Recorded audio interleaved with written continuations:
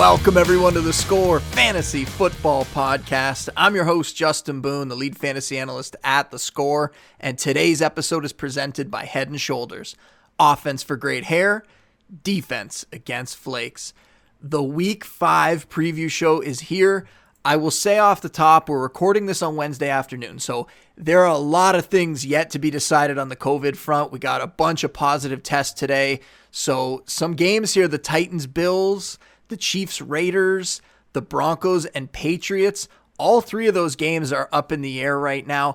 Obviously, fantasy football is the least of our concerns when it comes to this. We want to make sure everybody's healthy, want to make sure everybody gets through this, and that it doesn't spread to more players or more teams or their families. So if you roster players in any of those games, you're going to have to make sure that you got backup options just in case this week. But we'll see in the coming days what kind of news comes up for that.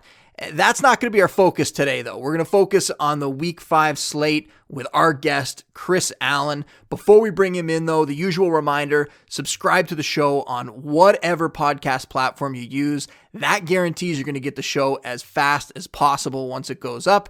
And if you like what you're hearing, give us a rating, give us a review on that podcast app. Always appreciate those. I've been trying to shout out anyone who leaves one in there recently, so thank you for that.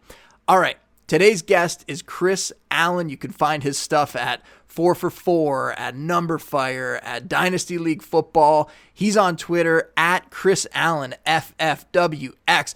Chris, welcome to the show, man. How's it going? It's going great. I think so far, I'm not as exhausted as I thought I would be because, as we were talking before the show, and just with the constant news cycle, especially over the last couple of weeks, with these COVID positive tests coming in and teams having to be, games having to be postponed, teams having to figure out whether or not they're going to play.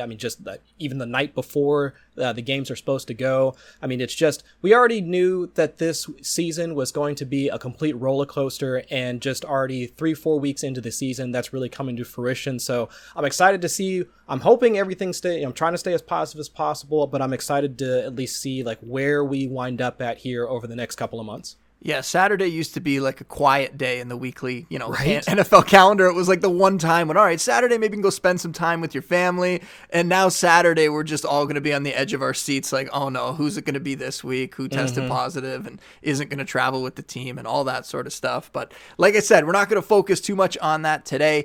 What I wanted to talk about off the top, you write a streaming column every week looking at quarterbacks over at 4for4. I'm going to ask you about who you like as a streamer this week, but before I do that, I want to pick your brain just a little bit here. How do you choose, top quarterback options each week? What goes into that process for deciding on a good quarterback streamer in a given week? Sure, and one of the first things that I look for is roster rate, because the thing that at least kind of categorizes or qualifies a quarterback to be a streamer is one of those guys that is going to be on the waiver wire. I know for 10-team teams or 10-team leagues or 8-team leagues or some of those shallower leagues that might not be as adept or at least quick for people to pull the trigger on switching quarterbacks. There might be some guys that are normally on the waiver wire, but typically I look for guys that are at least from Yahoo, because they normally or at least they have that data available. If they're going to be 40% or less rostered in your leagues, those are the guys that I'm typically looking for streaming candidates. But at least from a metric standpoint, one of the things that I look at from a defensive standpoint is 4for4 schedule adjusted fantasy points allowed. So that's a rolling average. So what it does, it looks at the previous matchups that the quarterbacks have faced. Starts off with at least 3 games played for each quarterback. And then after that, using the schedule adjusted portion of that, it's able for us to give at least some indication as to what type of game environment each quarterback is going to face in the upcoming week. But then after that, one of the other things that I look at is just the Vegas betting lines. For a game, let's say as like a game like last week's game, so between the Broncos and the Jets.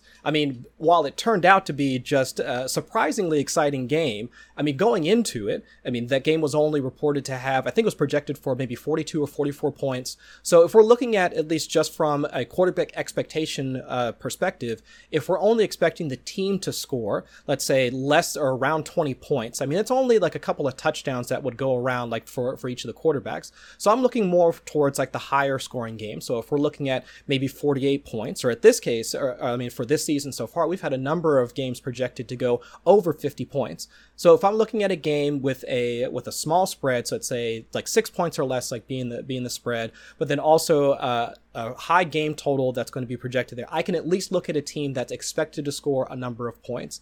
But then also getting down into the team or offense itself, we're looking at two things that I look at. One being pace of play. So if I'm looking at an offense that's now going to be running at least a decent number of plays, and by decent number of plays, I'm looking at least somewhere between 60 and 65 plays per game. And that's more up pace. I mean, the average, I think, going through week 4 is somewhere around is like 64, 65. So if I can find a team that's at least running a decent amount of plays, offensive plays like per game, that's a team that I would at least want to look at in terms of an offense that's going to be moving the ball like fairly decent. But then, of course, I mean, we don't know, or we can't always project what the red zone efficiency is going to look like. But at least if they're going to be executing a decent number of plays, I'm interested.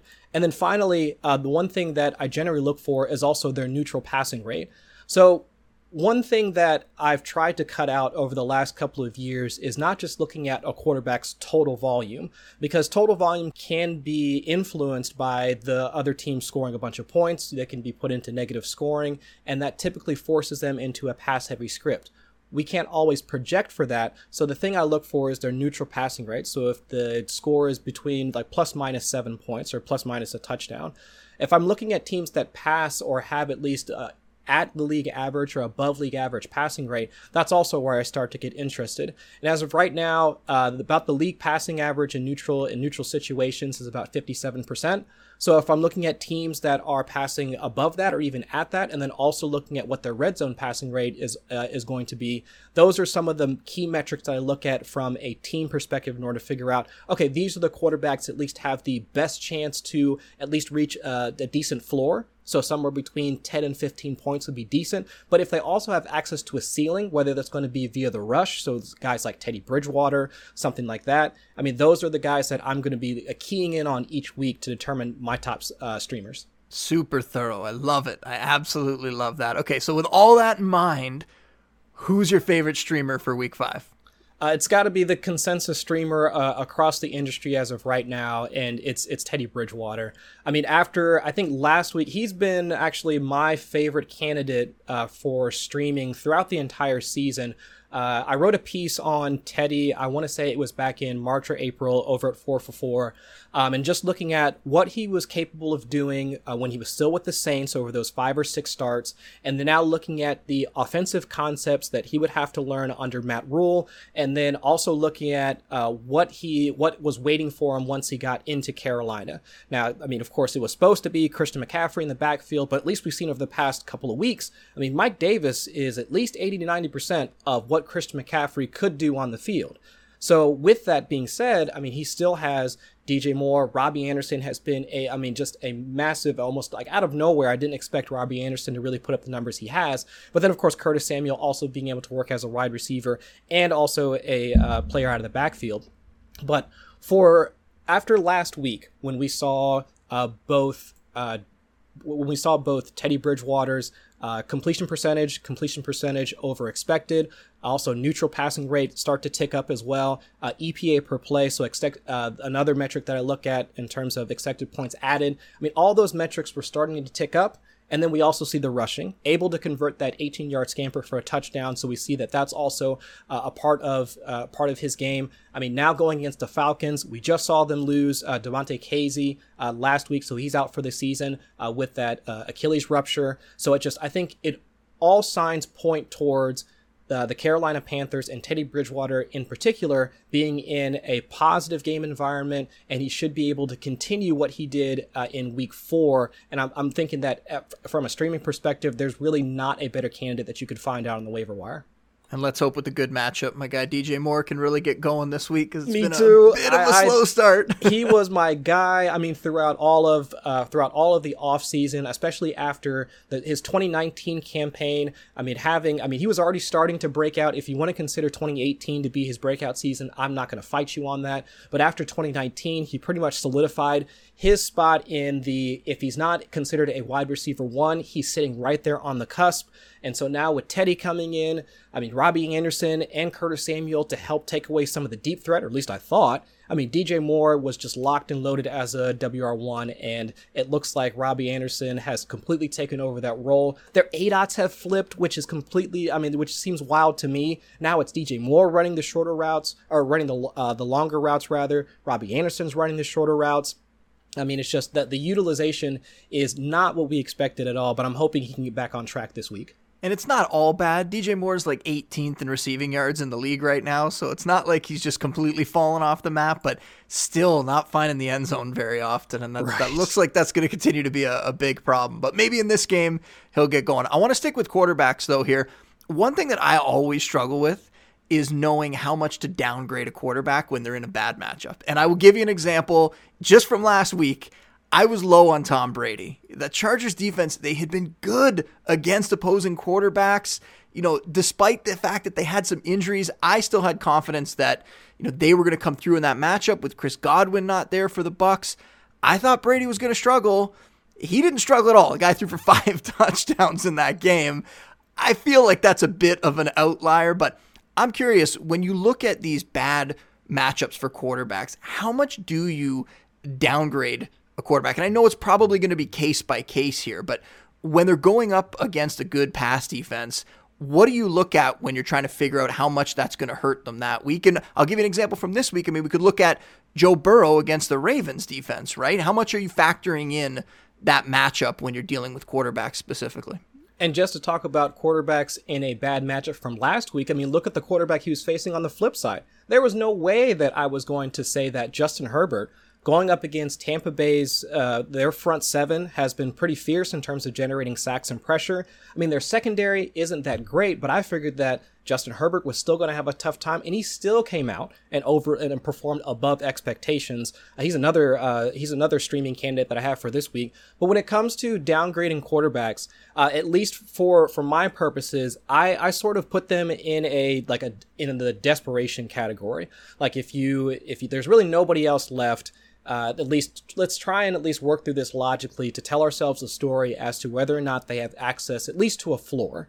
And now, while I don't fully buy into the defense doesn't matter, I mean, that particular crowd, I mean, I do understand the fact that at the extremes, so if you're going up against a team like Baltimore, especially for this week against Joe Burrow, I can understand like why you would want to at least not necessarily downgrade that matchup, but at least let's adjust expectations and say that we're not going to expect Joe Burrow to go out and throw for over 300 yards, wind up fairly close to being a QB1 on the week, like he was last week. And let's just adjust our expectations, say maybe he's going to wind up in the QB 15, 16, 17 column. Because, I mean, especially for Baltimore in general, so as of right now, Baltimore's sitting at 23rd in the league in terms of quarterback adjusted fantasy points allowed.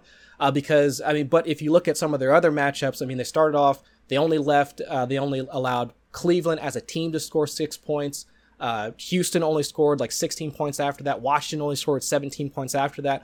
But the quarterbacks, they haven't really done all that bad. So I can at least tell myself a story where Joe Burrow at least has a floor performance, because we just saw Dwayne Haskins. I mean, he got there on having that rushing touchdown, but he still scored 18.9 points. Last week, Deshaun was able to get there. I think he didn't even have Will Fuller, I believe, in week 2, and he had 14.7 points in week 2. So it's still possible, while Baltimore is still trying to figure things out. I mean, it's still not the best matchup, but I at least think that there's at least a path to a floor for a guy like Joe Burrow, especially considering we've seen Joe Burrow being able to at least put some yards down on the ground himself via the rush. So while I do downgrade some of those matchups, at least given the offensive system, and especially in Cincinnati as of right now, because I think I have them at, so through 4 weeks, their neutral passing rate is about like 68%. So it's one of the highest in the league. Actually, take that back, 63%. So given their offensive scheme, what Joe Burrow can do on the ground via the rush, I still think that at least there's a floor there, like for Burrow. And so while you want to kind of scale back your expectations, at least you can see a path to him winding up with at least 15 points this week. And this is why I wanted to have you on, because I think you're doing a very good job of showing just how much can go in to these quarterback decisions, right? Like, there's so much to take into consideration. I think one that gets overlooked often, especially this year, is chemistry, right? With the COVID year, not having the preseason, I wonder how much that's contributing to maybe some of these veteran receivers underperforming. And anybody who listens to the podcast, they know I'm not going to make excuses for AJ Green. I have been very hard on AJ Green so far, and I'm not backing down from that. But I'm sure that having a rookie quarterback, it's changed things for him, right? I also think like you could look at the same thing with T.Y. Hilton, right? He's got Phillip Rivers back there. It's their first year together.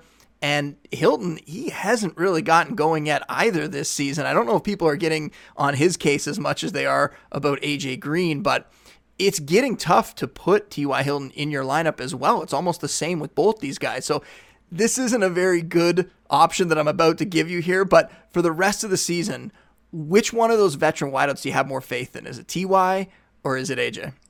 Now, I'll just go ahead and tell you right now, I live in Ohio. I wasn't born here, but I've spent most of my time here. I live in Dayton, about an hour north of Cincinnati. So I'm already biased. I mean, I went to school in Cincinnati. I was actually in college. I can still recall where I was at the day that Kiefer Van Olhausen rolled into Carson Palmer's knee and completely ruined our chances at a playoff win. I still remember all of that. And if you go to, for folks that want to double check, you go to my Twitter handle, you look at my profile, on my banner is a picture of AJ Green. So I'm telling all this up front to say that I still hope, both hands, fingers crossed, that AJ Green can get things on track. And I think if you compare the two, objectively, it kind of makes some sense because, as I mentioned beforehand, Cincinnati is passing at a top 5 rate in neutral situations, so they're at 63.4%, versus Indianapolis, who, especially after they just grabbed Jonathan Taylor, and actually looking at their splits from last season, I mean, they're also down towards the bottom in terms of neutral passing rate. So right now they're sitting at 55.9%, so below the league average. And the same thing once they get into the red zone. Cincinnati up towards the top, in the top 10 at 62.5% red zone passing. Indianapolis, they've been just as content to try and let Jonathan Taylor or Jordan Wilkins or Nyheim Hines try and bang it in from when they're in scoring position.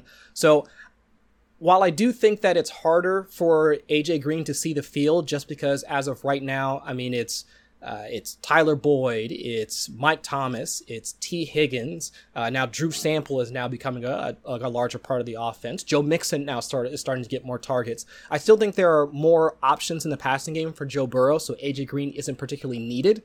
Indianapolis doesn't have that same luxury, especially after losing Paris Campbell. Michael Pittman has been in and out of that particular offense, and Mo Alley-Cox is now started to become a larger part of the offense. So I think T.Y. Hilton's path to touches is much clearer than AJ Green's, but we've seen so many attempts, like over the last 4 weeks, of Joe Burrow trying to get AJ Green involved.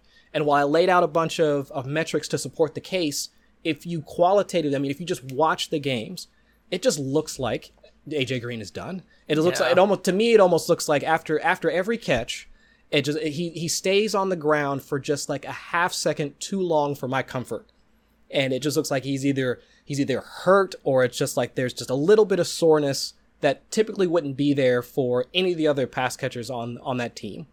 So while I look at the entire receiving core and the way that Cincinnati's offense is built and the way that their scheme is predicated towards the pass, and I want to believe, and I still do in AJ Green, it's just difficult at this point. Yeah, because how long can you make the excuses, right? Like the first week or so, it was already has to knock the rust off, and then it was, well, he's got a really tough matchup with Darius Slay. And then last week, it seemed like everything should come together. Matchup was pretty good.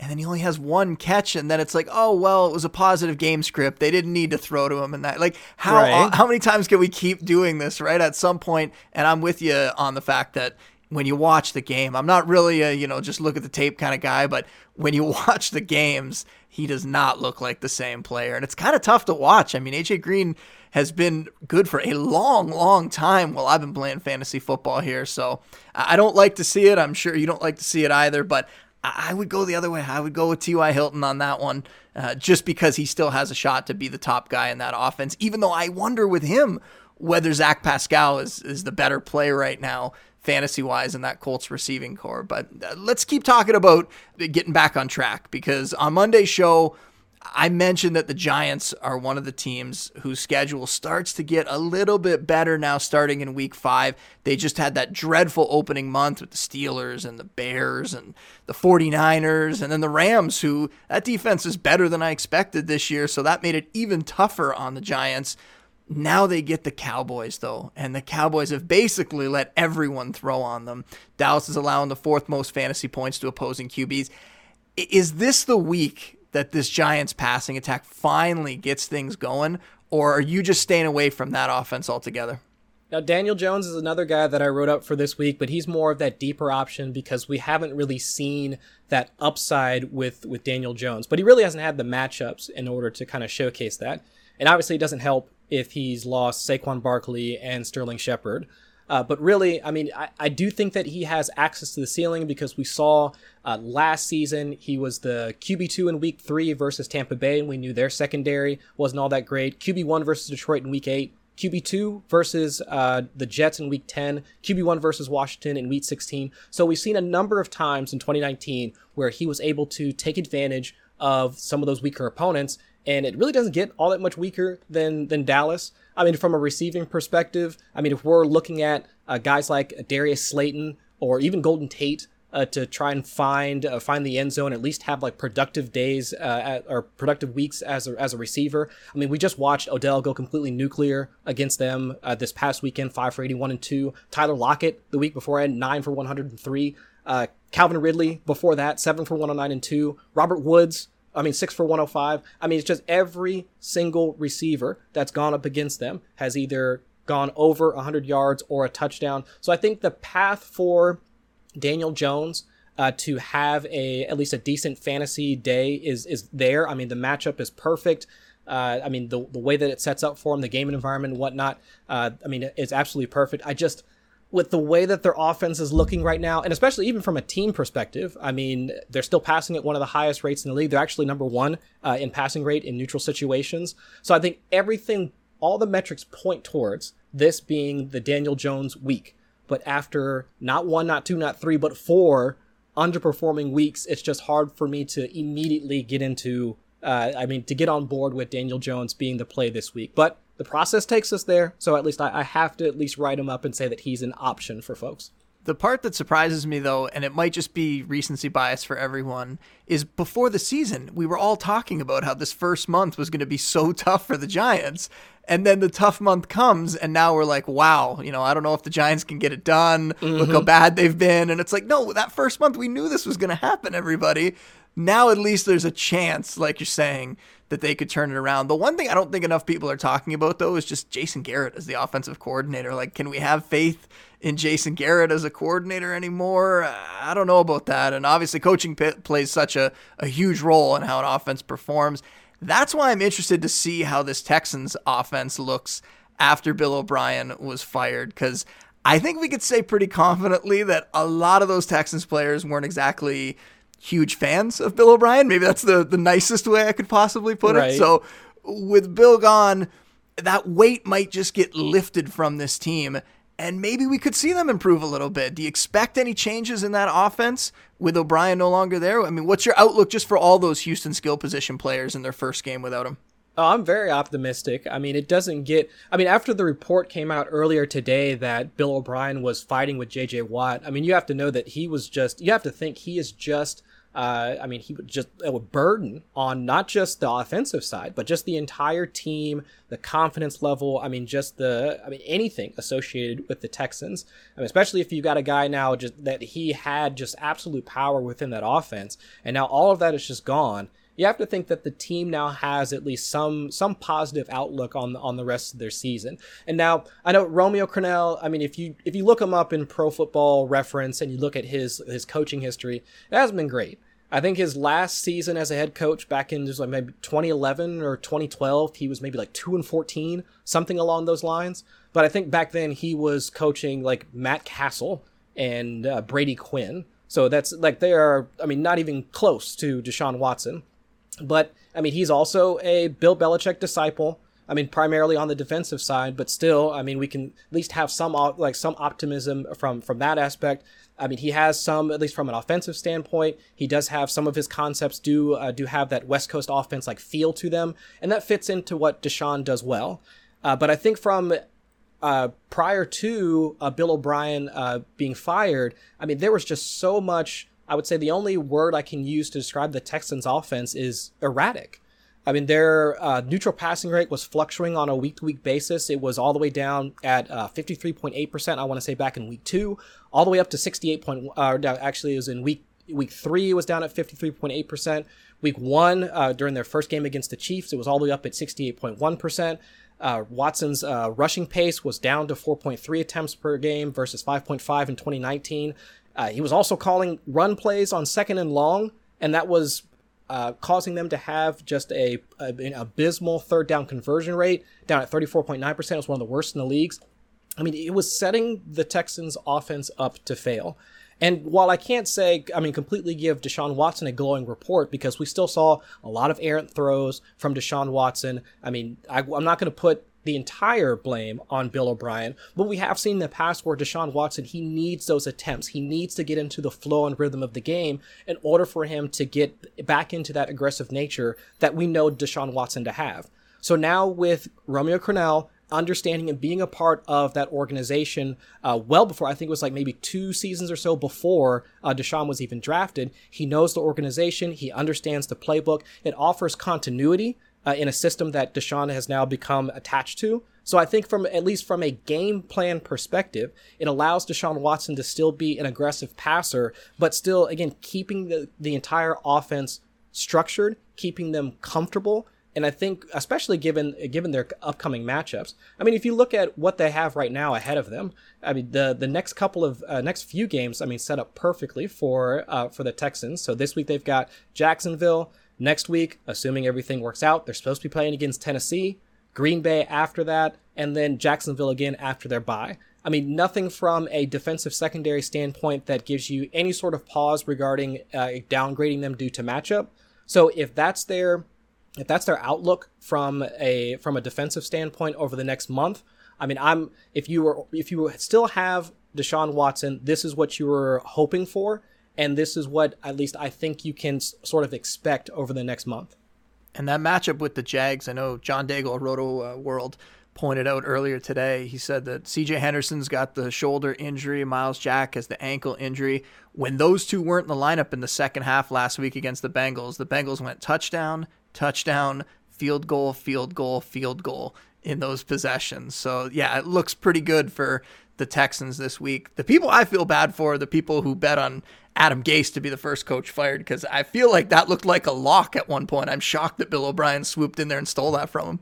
I thought that was going to be the case too, especially coming out of Thursday night. I mean, how do you... I'm really surprised how the Jets organization looked at Adam Gase's performance. I mean, after Sam Darnold comes out, I mean, with that rushing touchdown, everything, I mean, there was so much optimism in the first half, and they crater not just to Brett Rippon, but also to Jeff Driscoll. I mean, they lost to 2 backup quarterbacks from Denver, and it's just, I don't understand how the Jets organization walked out of that game being comfortable with his performance. Yeah, why some of these franchises wait so long to fire these guys, I don't get it at all. Look at the Browns, right? They had seen enough of Freddie Kitchens after 1 year. They cut ties. They found somebody else. Now they got Kevin Stefanski, and he breathed some life into that team, right? He brought over that run-heavy system from Minnesota. Now I know Nick Chubb's out for 6 weeks or so here, and we got people talking about Dearness Johnson as a waiver wire pickup. I wrote him up this week. I think I had him ranked 4th or 5th on the list of running backs for this week. He's going to be the new number 2 there until Chubb gets back. But I don't really want to talk about him. I just want to talk about Kareem Hunt. Chubb and Hunt both look like guys who could be top 5 fantasy backs if they were just alone in an offense and they were given a workhorse role. And we haven't seen that yet. But now, assuming that Hunt's healthy, because I know he was a little banged up, but he still produced last week. If he's healthy, he is the unquestioned starter now for the next, we think, 6 weeks or so here. So he's going to get his shot. Do you see him as that top 5 guy until Chubb gets back later in the season? I mean, I think he should be right up there behind like Kamara, Zeke, Dalvin Cook. Does he crack the top 5 for you? Oh, absolutely. I mean, this is the scenario that most folks were drafting Kareem Hunt on, because we've seen him finish as an RB1 in the past when he was the lead guy in Kansas City. I don't think, at least from a talent perspective, he might have lost a couple of steps because that was a few years ago. But still, I mean, the talent is still there. We still see his pass catching utility. We still see his vision and also his power as a rusher. I mean, all of those tools are still a part of his game. It was just that he had another powerful and very impressive runner in Nick Chubb just right ahead of him. But if you look at Cleveland's offense as a whole, I mean, as of right now, I mean, for their offensive line, they are number 1 in adjusted line yards according to Football Outsiders. So that grades like how much the offensive line is actually a part of that the rushing attempts and what they contribute to a rusher's production. So they're getting a lot of push up front, and then of course, like you just mentioned, I mean, Kevin Stefanski bringing over his system from Minnesota. That plays in perfectly to Kareem Hunt. I mean, as of right now, they're towards the bottom of the league in neutral passing rate at 48.9%. Red zone passing as well, 28.2%. I mean, with all the points that Cleveland just scored this past week, Baker Mayfield himself only accounted for about 30% of that team's production. He only had 15.2 points, and then the Browns scored how many points? 40 last week? So to me, it just looks like it all points towards Kareem Hunt being a top 5 fantasy back, at least for the foreseeable future, just given his projected rushing share within the offense, the offensive scheme, how it's predicated towards the run. And then are we really expecting D'Ernest Johnson or Dontrell Hilliard to really have, I mean, I know that there's probably going to be a Kareem Hunt role for either of those guys, but they don't have the same talent that Kareem Hunt does. So I'm assuming that at least for the time being, I mean, I'm expecting at least a 80-20, 70-30 split for Kareem Hunt. And then, I mean, assuming he can take that workload and run with it, I mean, I'm assuming, again, that he's going to have that workload that puts him at the top of the list for running backs. So all systems going Kareem Hunt. There's another running back that I want to ask you about, Damian Harris. We saw him come off IR, immediately get thrown into the lead back role, 17 carries, 100 yards in that game. I know, like I mentioned earlier, there's some COVID complications with Stephon Gilmore testing positive. So if the Broncos and Patriots play this week, is Harris someone that you're willing to just put right into your starting lineup now?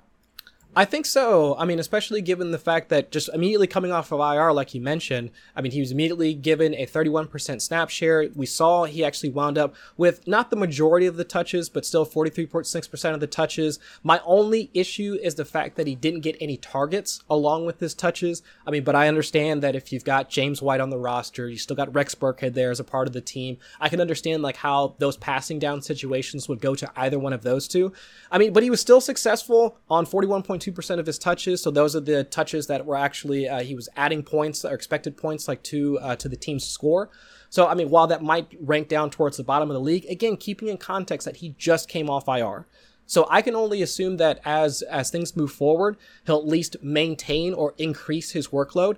And now if we're also talking about once we get in towards the red zone, I mean, I still think that while Cam is assuming, I'm hoping he gets back sometime soon. I mean, but once they get into the red zone, he'll wind up being the primary guy. All right, we'll get you out of here on this. We ask it every week to end the show. Which players are being overlooked in week 5? I'll let you go first. You can mention one guy, multiple guys, whatever you got. Who are you going with? All right, I've got 3 guys. I like it. All right. One at the quarterback position, wide receiver, and a tight end. So at the quarterback position, deep option, but I think Kirk Cousins is in play this week. So as of right now, I mean, going up against Seattle, 25.7 adjusted fantasy points allowed to quarterbacks. They've allowed a quarterback QB1 performance every week this season so far. Matt Ryan was a QB8. Cam Newton was a QB2 on that Sunday night thriller. Or was that Monday night? Either way, Dak Prescott was the QB4. And then Ryan Fitzpatrick just this past week was the QB12. I mean, Cousins, like, while he's not always a runner, we know that at least that's in his bag of tricks. So Kirk Cousins, deeper play. I know that they don't pass a lot. I don't think he's yet to crack 27 attempts in a game. So even if on a low volume passing offense, I mean, if there are any other games that are postponed or you need to find other options, I mean, at least for a floor, Kirk Cousins is a decent option. And now for tomorrow's game, I mean, now looking at, I mean, they said Chris Godwin's supposed to be out. I think Justin Watson is supposed to be out. We're still waiting to hear back on Scotty Miller. I think he's questionable. Tyler Johnson, rookie slot receiver for the Bucks. Slot receivers against Denver. We got Danny Amendola. He went 5 for 81. Golden Tate. He went 5 for 47. Calvin Ridley out of the slot. He was 5 for $110. So it's thin, but given the limited options, I know Mike Evans is still going to be part of it, but even he was hurt this past week. I still think that Tyler Johnson could wind up getting some run. It's the deepest of options, but if you're looking for some help at wide receiver this week, that's at least an option for you. And then finally, at the tight end position, for most folks, I mean, Eric Ebron might be on your waiver wire. 72% snap share. I mean, 86 of those snaps when he was running a receiving route, which would put him at 12th for all tight ends, especially given that they only played 3 games so far. Second in red zone targets. And now, I mean, looking at tight ends, I mean, tight ends that have been that facing the opposing team that they're going up against in week 5. I mean, we'll take George Kittle out of the equation because Philadelphia, I mean, he's just completely skewed all of that. But Tyler Higbee still went 5 for 44 and 54 and 3. Logan Thomas, I mean, even though we haven't said much about him in the past couple of weeks, he went 4 for 37 and 1 against Philly. So I think there's at least a chance for Eric Ebron and Ben Roethlisberger to at least put up some decent numbers, while I know that everybody's going to be focused on Deontay Johnson, Juju Smith-Schuster, so on and so forth. But Eric Ebron, I think, is a decent streaming candidate at the tight end position. I like all of those. I had Ebron as my top streamer in my waiver wire column on Monday, Nice. So I'm right there with you. I'll mention just a couple guys that we kind of touched on earlier. Golden Tate in that great matchup. I think everybody be focused on Darius Slayton and Evan Ingram, but Tate can still get it done with Sterling Shepard out. He's a very intriguing flex play. Zach Pascal, the other one, who I think, he's come on here with all the injuries in that Colts receiving core. And if T.Y. doesn't get it done, if T.Y. keeps going down that path, don't sleep on Pascal. But I don't want to do this one. But Jamison Crowder, I do not want to recommend a Jet in this spot. But especially with Joe Flacco playing, I don't think anyone is going to want to put a Jet into their lineup. But Crowder is the only guy in that offense right now worth starting. And I include Le'Veon Bell if he comes back and plays this week. Mm-hmm. Let's see him do something for a week before we get him into any lineups. But Crowder, I mean, he's only played 2 games so far this year. He's gone over 100 yards in both games, and including 7 for 104 last week in that first game back coming off injury. So it's risky to trust the Jet in your lineup, but I think he could be overlooked this week. The Falcons running backs, I mean, Todd Gurley might be a little obvious, but if you want to go really deep, Brian Hill, 2 weeks ago, he got 10 touches in that game. If he can get up into that 10-touch range this week against that Panthers run defense, they're giving up the second most fantasy points to opposing running backs. We could see him do something in that game. And then I'll throw out a deep tight end as well. Drew Sample. We were all in on him when CJ Uzomah went down. Sample came out, gave us that 0. And then the next week we were like, all right, we've had enough. We're not going back to that well. But he's gone over 45 yards in 2 of his last 3 games, and you can attack the Ravens with the tight end. That is one spot where they can be had. They're giving up the 11th most fantasy points to that position on the year, so he is a risky option as well. But if you're in a tough spot or a tight end premium league, something like that, you could take your chances with Sample this week or just stash him and see if he can keep this up. And it's a cheap way to get in on that Bengals passing attack and try to get someone who's associated with Joe Burrow. Wholeheartedly agree on all of those. And I guess since I already made my Cincinnati fandom known, I'm all in on that Drew Sample play this weekend. Nice. Well, that is all for today's show. Make sure you're following Chris on Twitter at Chris Allen FFWX. Chris, thank you so much for jumping on today, man. Anything that you're working on right now? Anything you want to mention before we sign off? Definitely check out the quarterback streaming column. I've got another piece over at Football Guys. It's the 3 lessons that I've learned from each week. So just kind of, I'd typically focus on the disappointing or letdown spots that we've kind of seen. So like the Mark Ingrams of the world, even like Phillip Rivers over the past couple of weeks. I typically focus on those, but this week I started talking about Justin Jefferson and what we can look towards for his outlook for the rest of the season. I would then also tomorrow morning catch my column, The Daily Dose, over at RotoWorld. I'll be kind of recapping all the news from today, which there's been a lot. So that should be out tomorrow morning over at RotoWorld. I think about 9 o'clock in the morning is when that drops as well. Awesome. We're going to have to do this again, man, and everybody should definitely go check all that stuff out. You should also check out my Week 5 rankings, which are live on the Score app. My trade value chart went up today. People are just hounding me every week to get that up. I will be doing it every Wednesday. Don't worry, folks. It's going to be up there. My start, sit, stash, quit column will be up on Friday, and then I'll be back on Friday for a live video chat answering your questions. Until then, though, big thanks again to Chris. Big thanks to everybody out there for listening, and we will see you next time. Said leave on time, my baby said leave on time. Leave on time with me tonight.